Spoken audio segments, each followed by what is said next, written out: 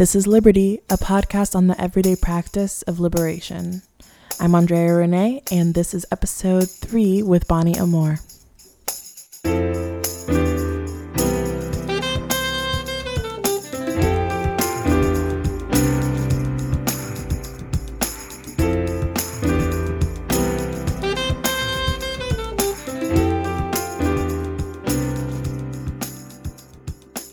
So I don't even want to say much before getting into this interview. I really just want to dive into it because it's so good.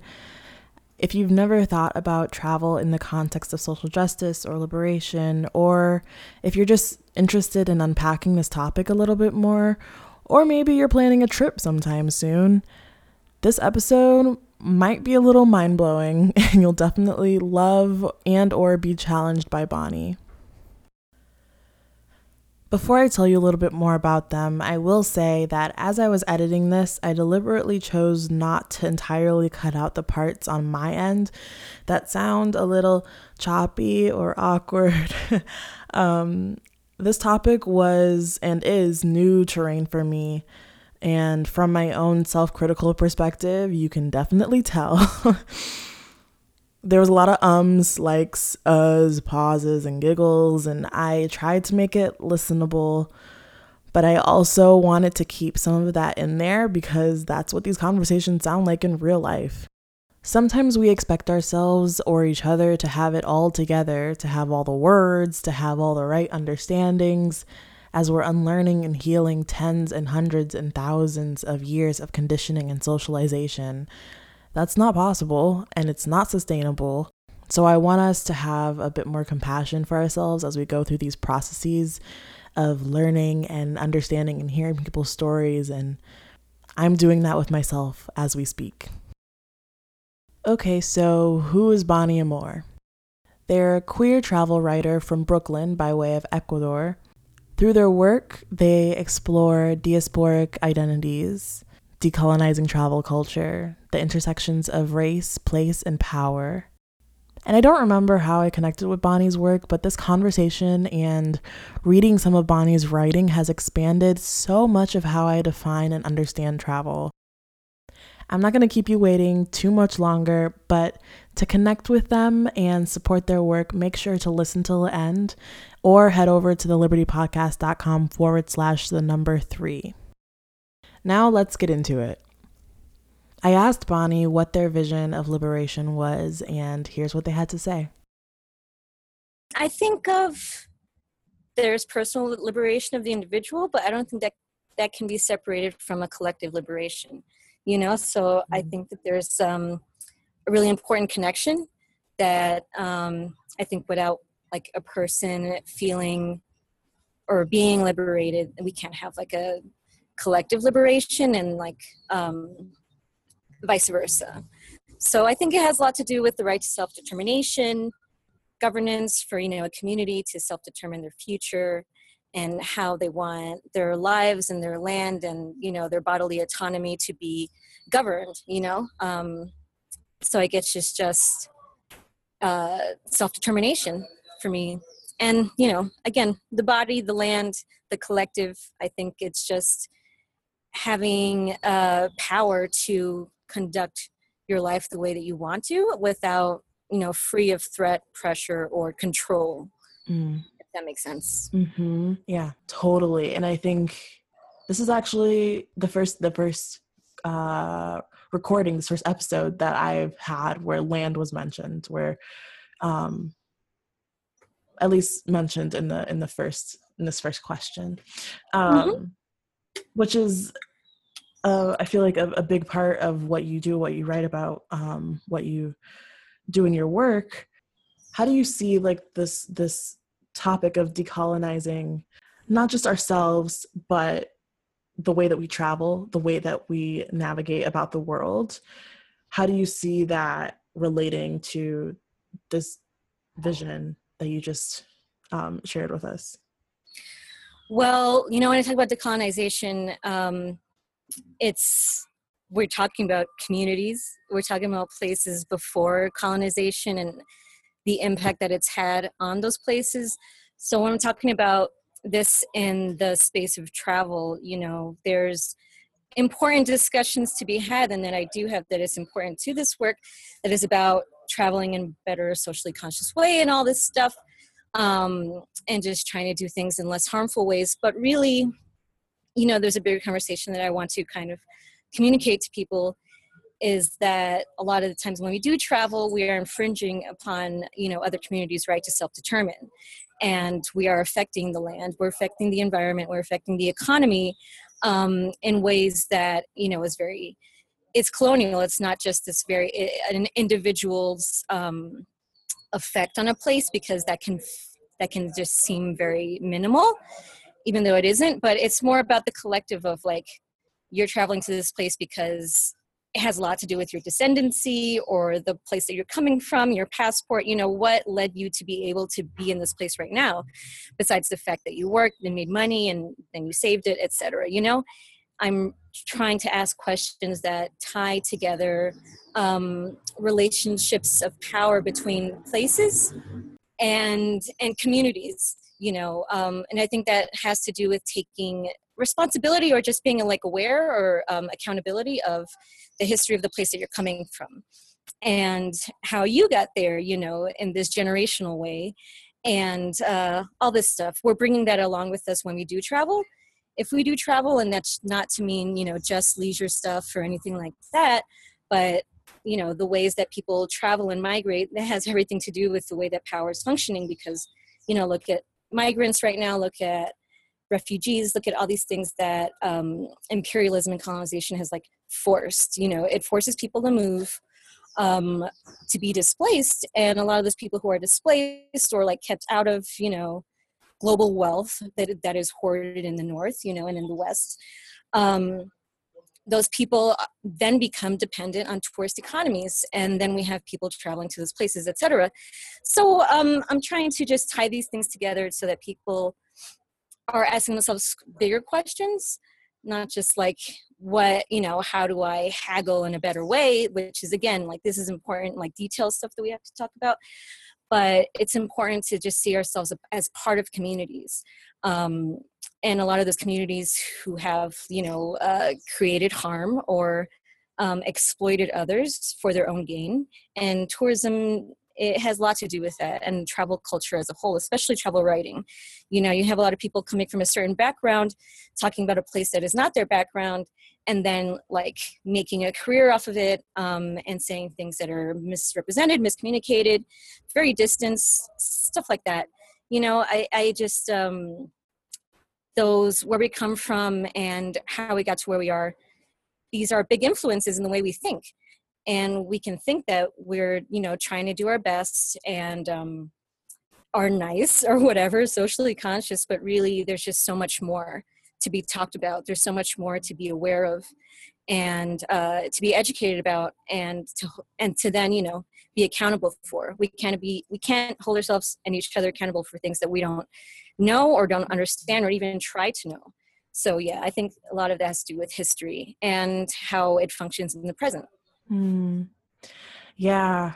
Yeah, that was a lot, and we can unpack it. Sorry, I No, tried. it's okay. It's okay. I mean, it's a huge topic, and one of the things that popped up for me as you were sharing was that so much of, like, the dominant discussion around travel is the when travel is a luxury, when it's leisurely, when it's vacation, when it's um,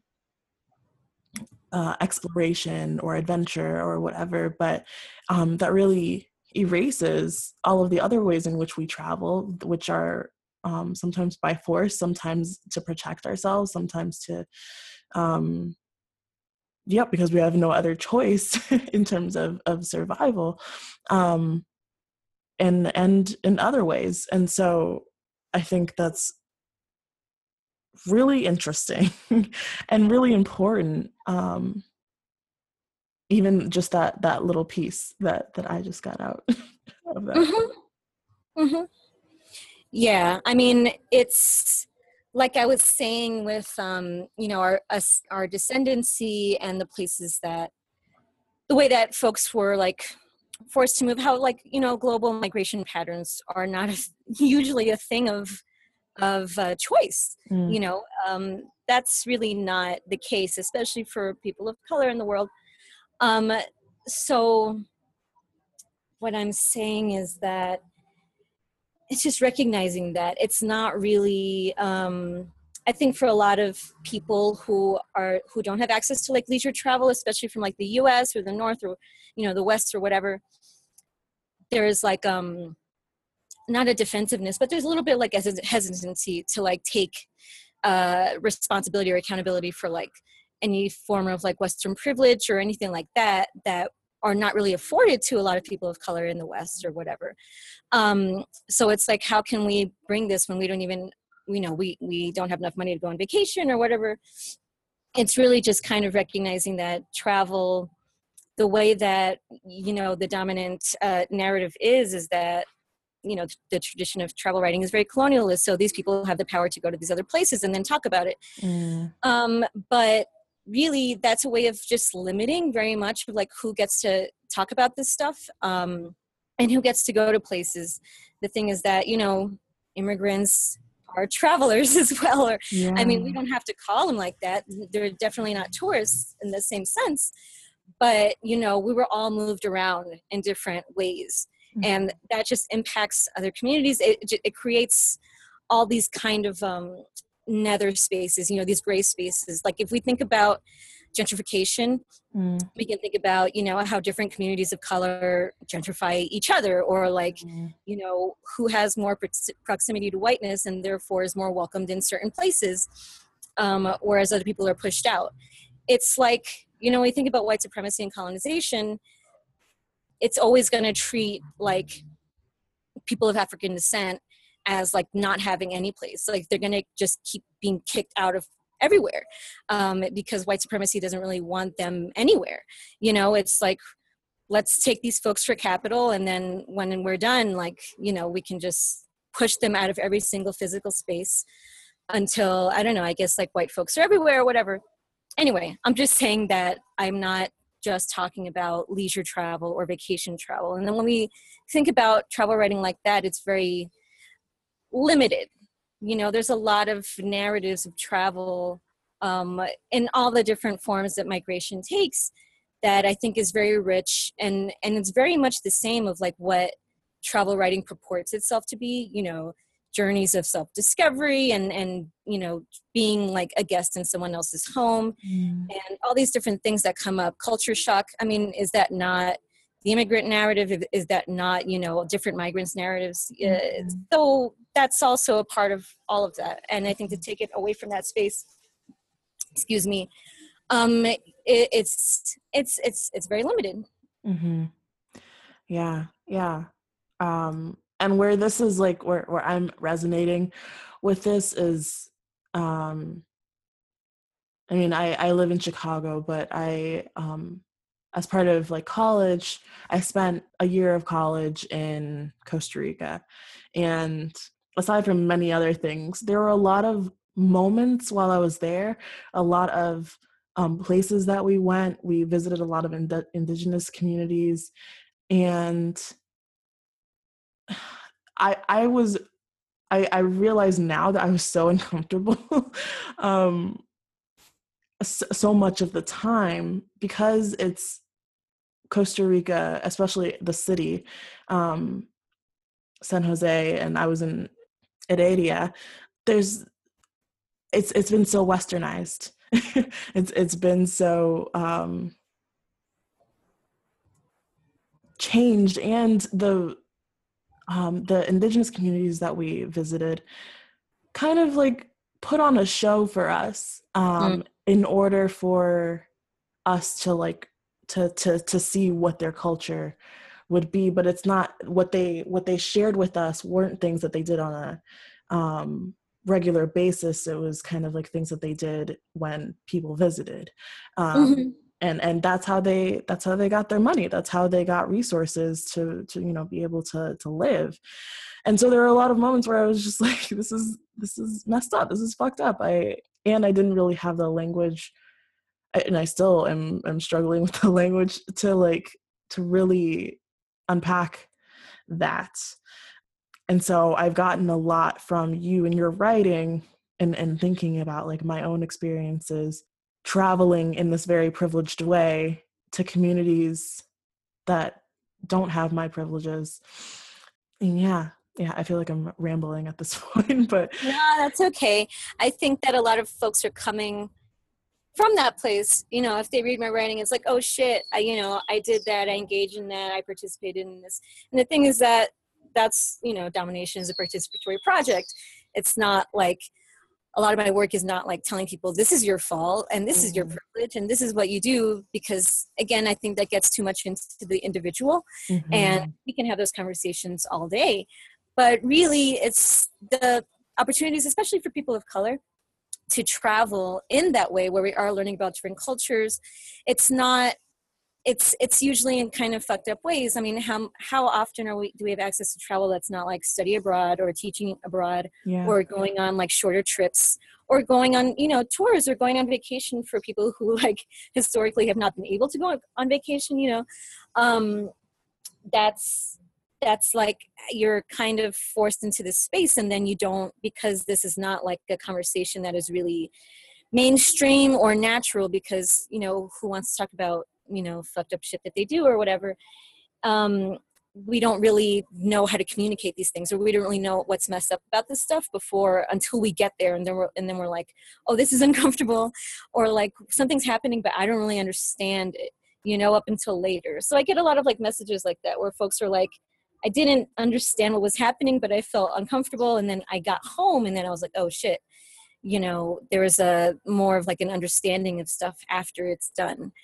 So yeah, I think a lot of the ways that people of color, I think in the West, have access to travel is problematic by nature. It's not really your fault in a lot of ways. But speaking to the other issues that you were talking about, I think, it's fucked up. We see these different communities performing a version of their culture that is really kind of a product, made to sell a place to these visitors, these tourists. And it's like, it's weird. It's like, what do we really want?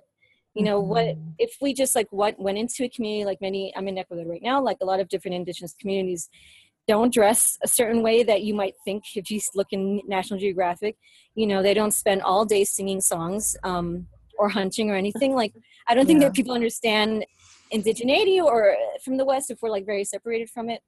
But it's not this one thing. But if you're traveling to a place, then they do that, and they do it for tips. I mean, it's fucked up. So I think a lot of like white travel writers and tourists and stuff, and these people who do this for a living, will respond to me and be like, well, I mean, this is the big defense narrative. It's like, well, they're making money and they don't really have any other way to make money, so what's wrong with them doing these dances and selling this shit? And that's a really bad excuse. The thing is that is so dehumanizing to, like, first of all, why don't these indigenous folks have this relationship anymore to this community? I mean, to their culture. Why do they have to perform it? Obviously, there was a process that underwent, that is still undergoing. Colonization is in progress, is what I'm saying. So that's what separates folks from their own like ancestral practices and stuff, and then they have to like repackage it for like a performance. That's all very colonial. So I think it's very dehumanizing to put people back in like a static place of like Nat Geo, like indigeneity, in order to survive. It's messed up, and you see these different communities who are indigenous or African descent, that are like, that they don't like it, and a lot of it was forced onto them. One day you'll have like some sort of tourist operator, whatever, come into your community and be like, can you do this? We'll do it once a week. I'll bring in some people. We'll give you some money, and that's it. So a lot of communities consent to stuff not knowing what's going to happen, or not knowing that they're going to be so aggressive in the way that they take pictures, or just engage with it and disrespectful in weird ways. But anyway, that's just one thing I noticed. And I never really like traveled internationally and had experience like that. but I just remember being younger and like traveling through the Southwest for the first time. I was with my family and seeing this like, there's all these places in the Southwest in the US that are very like touristy, weird, uh, like using, Native American shit in like weird ways. So you'll have these like, trading posts, this like fake ass trading posts, and then you'll have all the dream catchers inside and all this stuff. There was this place that did, I think, these dances, and it was like every day at 3:00 you see these dances, and I'm like, this is messed up. Like this is the country that I was born in. Mm. I didn't have to like go that far to see that the indigenous people of the place that I lived in were being treated the same way. Yeah. Oh, yes. And that's directly related to genocide. So yeah. Mm-hmm. And these are big things. these are like big systems, and they're very embedded in our society. And so when you're doing this work, especially for people of color, and for people that are usually marginalized or experience like the brunt of oppression, what is your hope or your vision for them, for us? I guess I'm included in that group. Our hope or vision for us for in terms of how we travel. I don't have a vision. I think that would be, personally, I think that would be a little too utopian. As people of color are not a monolith, especially people of color from the West. Like, we're coming from all these different histories and backgrounds, and we're bringing a lot of shit with us that we don't understand. I mean, I think that we, in the ways that we are in monolith, I guess, and like, again, in a place like the U.S. it's weird. It's very weird. It's like, we have an understanding of ourselves in relation to white supremacy in the U.S. So when we travel in a lot of places, again, I'm just talking about a person of color who's from the U.S. Yeah. So when we travel to other places, we understand, especially me, like my political understanding comes from like this like U.S.ian understanding of like white supremacy. It's different to understand things in a global sense, and there really is not one global sense. It's just very complicated. I'm just saying it's complicated. So I can't expect, people of color to be more enlightened about this shit, because we just aren't. I've had too many negative experiences with, USC folks of color saying like really, really, really messed up imperialist things about Ecuadorians or any that are just treating us the same way. There's white Ecuadorians in the same country who treat indigenous people and black people this certain way. Yeah. So there is no monolith. I mean, this is the thing about, I don't use this term a lot, but like having a colonized mind. I mean, we're coming from a colonized mindset.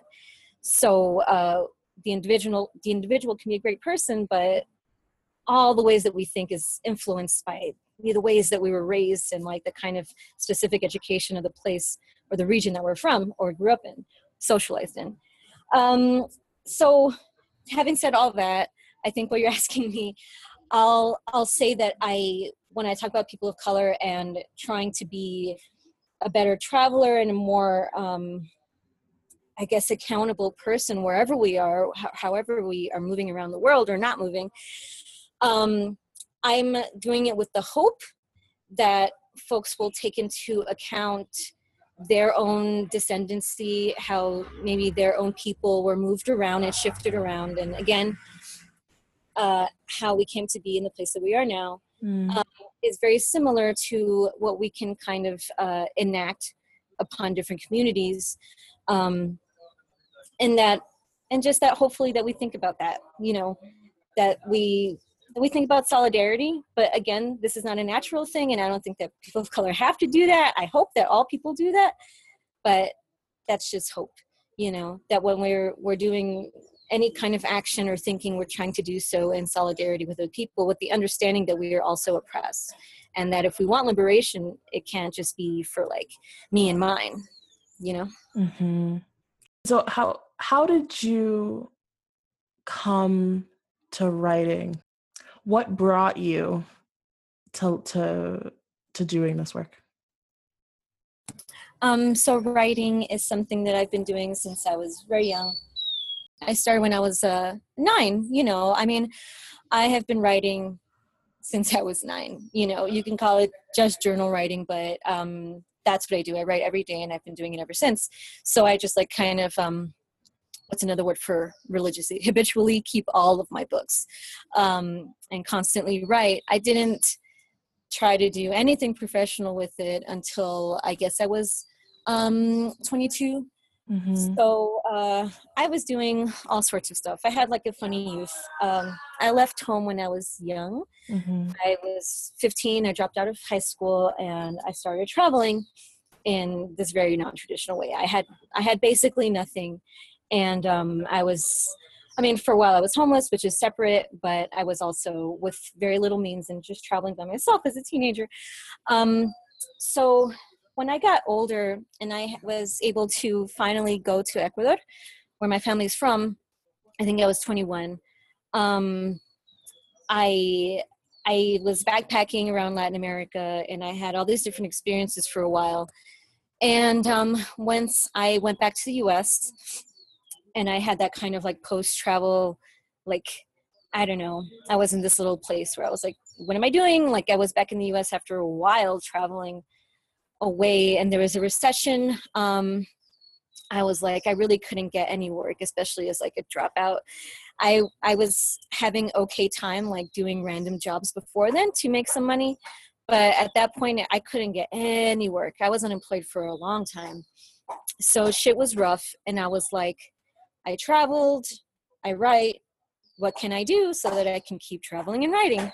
Because that's just the love. This is my passion of just traveling. And I was like, well, travel writing. You know, I was seeing a lot of this stuff online, and I began to get into that scene. Reading travel writers, trying to see how I can like get into doing this professionally, and all of that. And before I get into the next piece, like, I'll just explain just a little bit of my background. Like, I've always been very militant, and I was like radicalized at a young age. And I've always been very involved in activism, or I was a lot more when I was younger. So when I went into travel writing and reading all these like white dudes and of some white women, I was just like, what? I was like, oh shit, like it's so bad. It's like you can't really read anything from travel writing from to me personally without getting offended. Like it's just really bad. And I was like, I could do this. Like I could do this way better, you know. And I didn't have any big ideas of like being the best writer ever, because I'm a bibliophile. Like I worship authors and stuff. And I just saw what I was doing as very separate from that. So I didn't take it seriously in this way that I was like, I'm going to write a book and people are going to read it. I was just like literally just trying to write some little things so that I can make a little bit of money and survive. But in doing that, that's what really kind of like, and in the first few years of going to travel writing workshops, being in all white spaces, you know, reading all this stuff that were again all white, and et cetera, et cetera.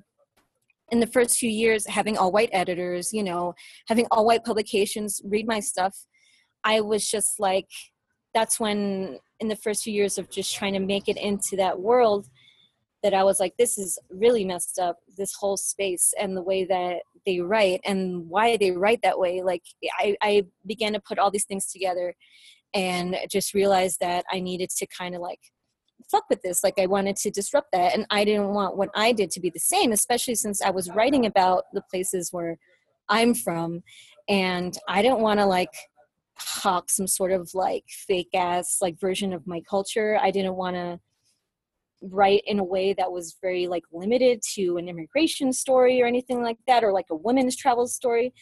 As you know, I was assigned for a long time. I just felt very like, how can I write like things that are honest about this place that I'm from and this place that I'm not from, without like like being as fucked up as these people are to me. So it was that whole bind that I was like, I eventually, you know, started my zine, I started my website, and I started to write from a little bit more of a radical place. because after a few years in that whole, trying to get work done, and I was working, but it wasn't this very limited thing. And I thought, if I'm going to keep writing for like majority white audiences, I can't do it from this place of like trying to educate them in a very 101 sense, because my mind is, I went through this whole radicalization, and I have read all the shit that these people haven't. I'm not going to like take their hand and do this thing. This is not what I want to do. I wanted to tell stories. And, that's when I kind of like took writing more seriously. And I really kind of stepped into this place of like, I'm a writer of color, I'm a queer writer, and I got shit to say. So there's all these folks that are having who are having conversations about travel, especially younger folks and on social media and stuff that I was kind of separate from, that I was like, hey, people are talking about this. There's like more like first and second generation people like me who are having these experiences of going to these places and being like, something's off. And then reading the stuff and being like, this is off. So yeah, that's a whole long like way of saying that after being in the business of travel writing, I realized how messed up it was, and that I didn't want to direct my energy to folks who are just really not going to listen to me. So I kind of moved away from that space and just started speaking the way that I speak anyway, and with other people who already have an understanding of social justice and are a little bit more dedicated to it. And, started directing my work toward them so that we can have more of a collective conversation, because I'm not just trying to like sell my own shit.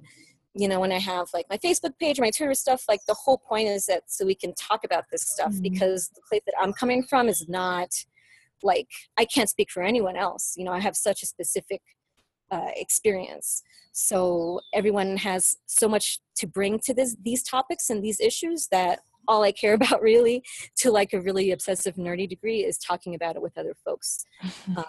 If that makes sense. No, I love it.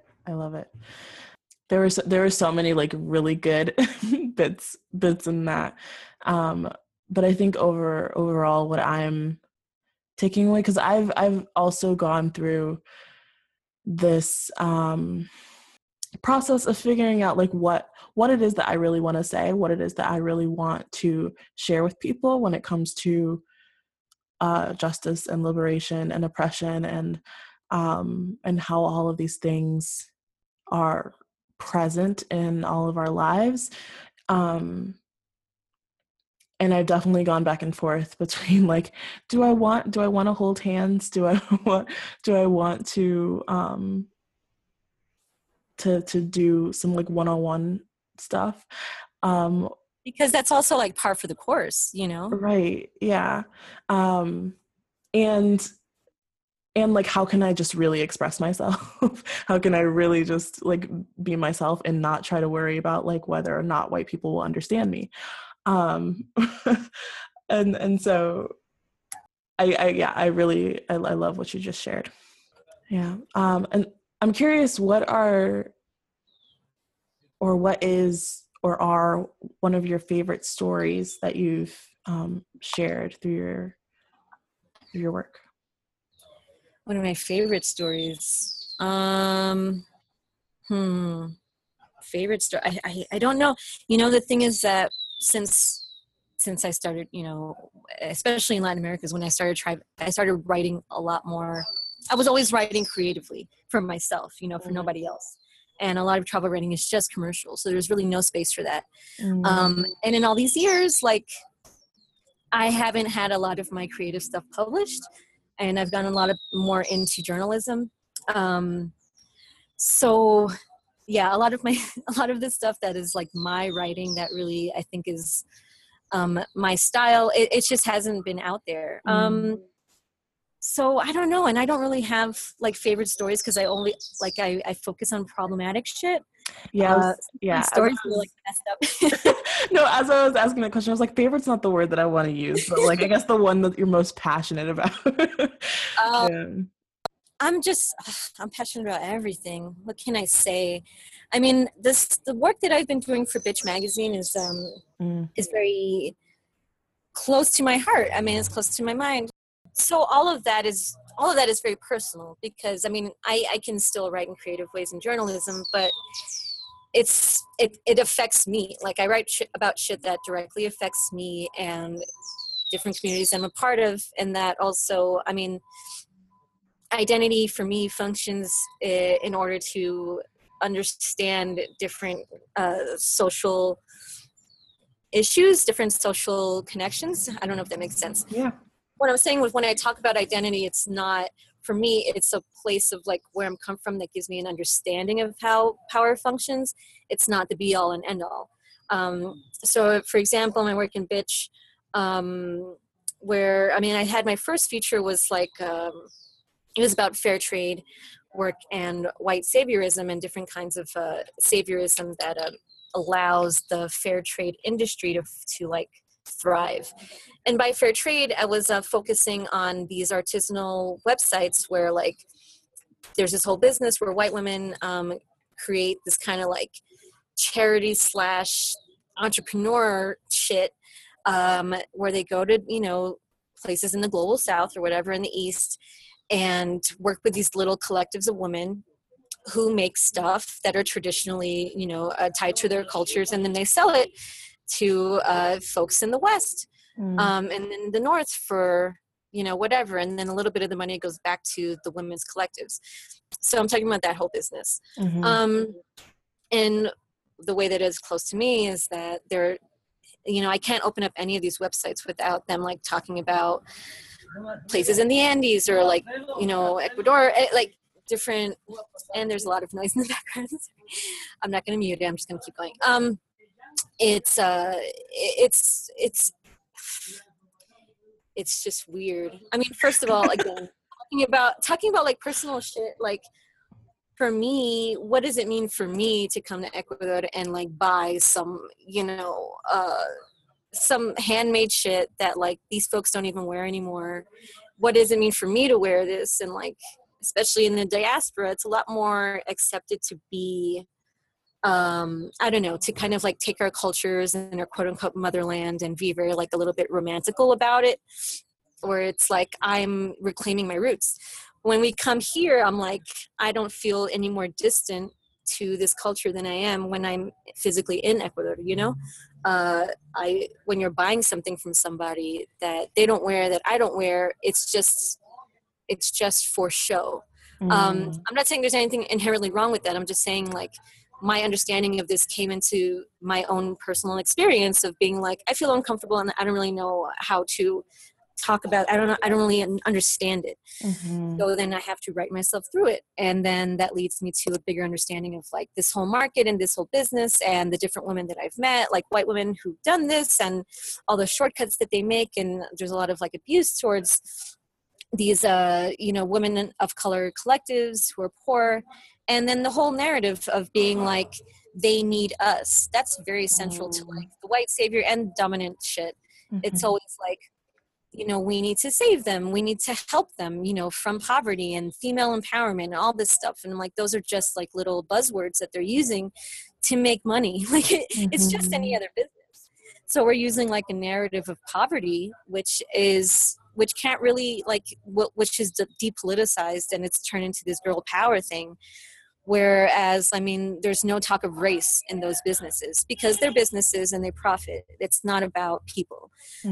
So anyway, that's just this is me talking about that one article. But that's very close to me in those ways, where these people are talking about my culture in a weird way. And I'm like, if I can't connect to it, then you guys definitely can't connect to it. So what's going on here? And then, you know, a lot of my latest work for Bitch has been about climate disasters. And it came from Ecuador being hit with a terrible earthquake last year, and actually like thousands of earthquakes ever since. And the whole like disaster relief narrative and business that pops up around those things. That was since, you know, I was in New York and I was kind of clamoring to organize with other folks to get money to the most vulnerable people, trans folks and queer folks and sex workers and Black and Indigenous people who were like affected by the earthquake and were not getting funds from Red Cross, government, etc. These places. Like, this happens a lot and this is messed up. And who is paying the price for, you know, climate change? we talk about this in the North a lot, but who are the heads of environmental organizations? They're very white, they're very cis, they're very male, and they don't really understand a connection to the earth the way that Indigenous and Black people do in these places, where their economies, their livelihoods are directly tied to the earth. And if they don't have that because other people want to like drill oil on the land, or like put up these horrible kind of like fishing conglomerates that messes up the coast, and then they have tsunamis, etc. Like, this is, maybe those people shouldn't be in charge of this conversation, and funneling funds to people who are in need, etc. I'm just talking about the issues in my articles, but that hits very close to home because that's my country that was like fucked up because of climate change. Right. And then we have these queer and trans people, like me, who are not getting any of that money from these, well-to-do people. So anyway, that's what I'm saying. I'm just saying that I write from a personal place, but then I try to connect it to bigger things that don't really directly impact me, because, my responsibility as a writer, especially from the US, especially who can speak English, who is light-skinned and misty sex and all these things, I feel like I have to, write about, or at least, talk to folks and include them in my writing who are directly impacted by these things, who like no one's listening to, or who are not being heard, from people in power. So that's how I try to use my platform. And yeah, those aren't favorite things because they're so fucked up. But those are some of the stories I get out there. Other things that are close to me that I'm proud to have out there are, again, fucked up shit about my personal life, but they're a little bit more creative nonfiction memoir stuff, where I'm talking about what it's like to be, struggling with financial shit and be from the US and be in Ecuador and be disabled, all this stuff. That's just a part of my literary work, I guess. Yeah, that's beautiful. And to whoever's listening, y'all should definitely check out Bani's work because there's so much goodness. And also, like, however, well, we'll get to that in a second. First, I want to ask a question about what you're currently like challenged with in terms of in connection to liberation, whether that's like in your own life or in a community or in your work or. I'm challenged with a lot, I think, because the focus of my work is on challenges. It's on challenging myself, because I'm put in these like positions, or I put myself or whatever in positions where I'm like, which narrative am I going to choose, Because I do think sometimes, unless we are like faced with our own, I'll just use the word privilege, unless we're faced with that, then we don't really know that we have anything to be responsible for. So that's why I use like travel as this vehicle, because it really is, that's when you really realize like, oh, there's a network of power. For me, travel is that for me. You can learn these things in so many different ways, in so many different spaces, but there's really nothing more visceral than having an experience that kind of like, where you're faced with like the choice you're going to make. Am I going to buy this thing? Am I going to take a picture of this person? Am I going to like sell this piece that like I'm making money off of somebody else suffering? I'm always being challenged by my own privilege and choosing like, I guess, what am I going to go with? So all that is to say that, as I was saying a little bit in the last question, that like as a mesty sex person, as a light-skinned person, as a person who has this proximity to whiteness and passport privilege and all this stuff, I'm trying to unlearn shit. Deprogramming is a lifelong thing. This is why when folks are like, thank you for writing this stuff down, I used to be fucked up but now I'm better, I'm like, nah, I'm in this too. I'm not like that, I never said that I wasn't a tourist. I never said that I was better than anyone else, or that I found a way to do this without any problematic effects. There is really no such thing. This is just a moving conversation where we can kind of be open and bring all these things to this place, right? And I think we were talking about that with liberation. It's like, how can we bring all of ourselves to one space in a safe way where we feel like welcome. And that does seem a little utopian, but that's kind of the work of liberation. And if we're not making that possible for other people, then how can we find that for ourselves? Yeah. So I think that, yeah, when I'm in Ecuador or anything, I'm thinking about not just my privilege. I mean, what does that mean? It really means that you have access to things and resources that not a lot of other people have access to, and that you're trying to use your own power in order to like give them resources, or like, I always think about it as like stepping down from the throne, like not using power and just, I guess, not using our identities in weaponized ways. Yeah. So the way that I interact with different forms of my culture, different folks here, different communities here, and the way that I write about them, especially Black and Indigenous communities, because that's where a lot of my focus is. We're talking about decolonization. I mean, that's who we're talking about.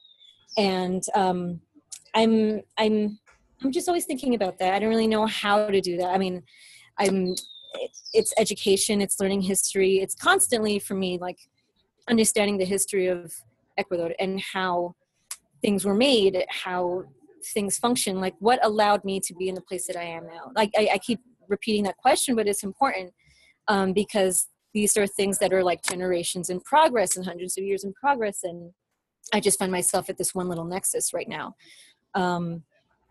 So yeah, and I think about that in the US as well. The way that someone from Brooklyn and Queens, 80s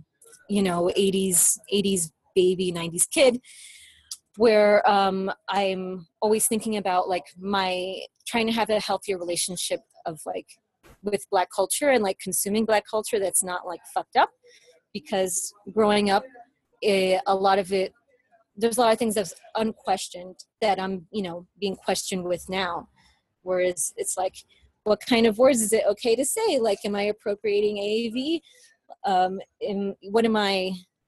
How do I engage with different cultures in a healthy way, which is very much the same question that we ask ourselves when we're traveling. The thing is that there really is no like one US in culture, and the way that I was raised was very like mixed and stuff. So anyway, that's all to say that as an adult, I'm wondering like, how can I have a better relationship to stuff and understand like how power has allowed me to like, I don't know, step into some spaces, step into like myself, or I don't know. Yeah. How am I consuming culture in a healthy way? How can I do it in a healthier way? And do that with an understanding of history and with an understanding that I'm constantly deprogramming.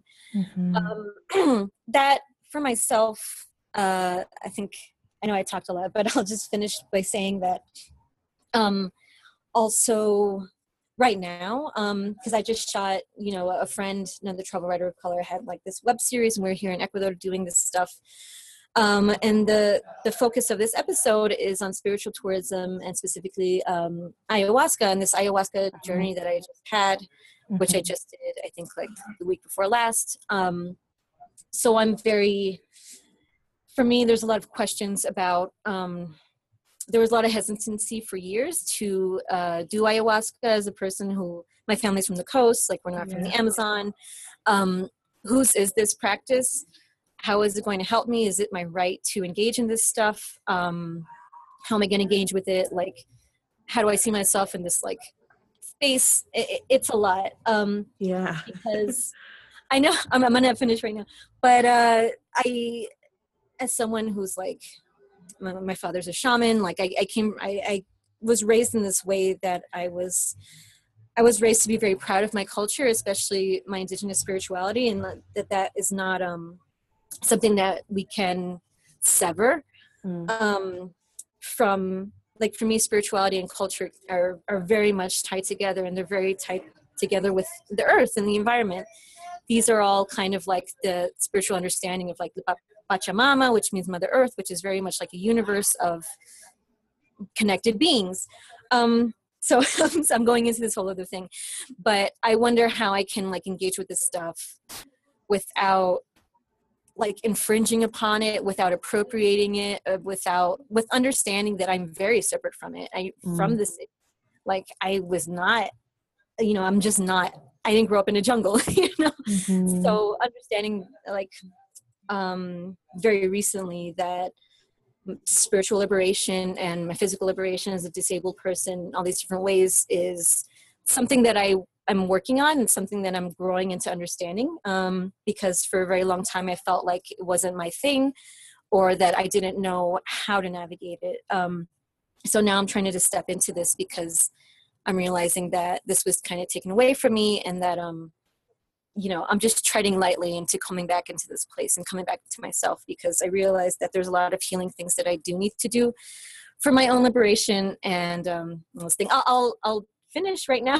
The last thing I want to say is that when I was talking to my curandera, the woman who guided me through the ayahuasca ceremony, she was saying that she said a lot of stuff, but one thing that I just wanted to share on this little podcast was that she was saying that in her community, people do this. They do not them, which is what she calls it, because you're trying to be in solidarity with your community and the earth. You're doing it so that we can be better people to each other. You can't do it just for yourself. It is not a selfish thing. It's so that we understand our responsibility and our interconnectedness with other beings, and what we have to do with the other people in our lives. We have to help each other out. They have to help us, and we need to help them. And in order to do that, we need to be healthy. We need to be liberated from, bullshit that we have deep inside, which is very much the result of the scars of colonization. So yeah, that's a lot, but I'm just saying my spiritual liberation is very connected with these other things that are always in my mind. Yeah. I'll stop there. No, it's so good. That was a lot. No, it was a lot, but it's so interesting and so important to hear what you're saying. And I love, I want to know more. I want to watch that. Is it a video series that is happening that your friend is doing? Yes. Yeah, she's doing a video series. I don't think I can talk about it that much now, but I think that'll be ready during or after summer. So that's going to be a few months away. Mm-hmm. Yeah, well, I'm excited to hear more, because spirituality and there's so many little nuances and so much of what you shared, and I think that's great. And so when I say that's a lot, it's really just there's so much to hold. And part of what's really important to me when I'm facilitating a space for healing or growth or whatever, is to make space for complexity. And I've talked about that on another episode. But yeah, a huge part is just to be able to hold all of these little nuances, and the fact that we are the oppressor, we are the oppressed sometimes, and there's always kind of a both and happening. And I've seen that present in a lot of what you're saying, a lot of what you've written, and I wanted to say thank you. No, thank you for inviting me to ramble about these things that I'm going to ramble about anyway. Yeah. Giving me the space to do this. I hope it was relevant to what you're trying to do. No, it's great. And so how can the people that are listening, how can they get in touch with you, with your work, or support your work so that you can keep doing it? So I'm at baniamor.com. That's BANIAMOR.com. And that's where all my writing is, and stuff. So, there's so much to read on there. And a lot of what I've done is, I have this, interview series with travel writers of color where we talk about all this stuff, and we we will talk about different issues, per interview. So that's really good for people, look through all the discussions and, understand that I'm not coming from just this one place of my experience, but I want to have a conversation. So there's all this shit to sift through on there. And I'm on Twitter, Bani, I think _Amor. I love Twitter. I'm always on Twitter. So if I have internet connection, I'll be on there. And I'm usually talking about these issues, and other people are talking to me about those issues. I'm on Instagram. It's just kind of personal. And then I have a Facebook page everywhere all the time. So people can find me there. If you want to support my work, I'm on PayPal. Hey, it's Bani@gmail.com, cash.me/Bani Amor, PayPal. Same thing. So, every donation helps. There's not that much. Again, I was talking about how the travel writing scene was when I first got into it. Yeah. Nothing has changed. Really, nothing has changed. So there's not that many places that'll pay people of diverse experiences to talk about them in honest ways. That just doesn't really exist.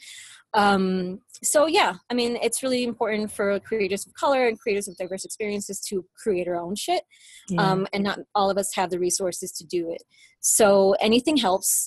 Folks can donate or just whatever, get in touch and let's keep talking. Yeah. Awesome. Well, thank you. Thank you so much. This has been so good. I'm glad. Thank you for having me.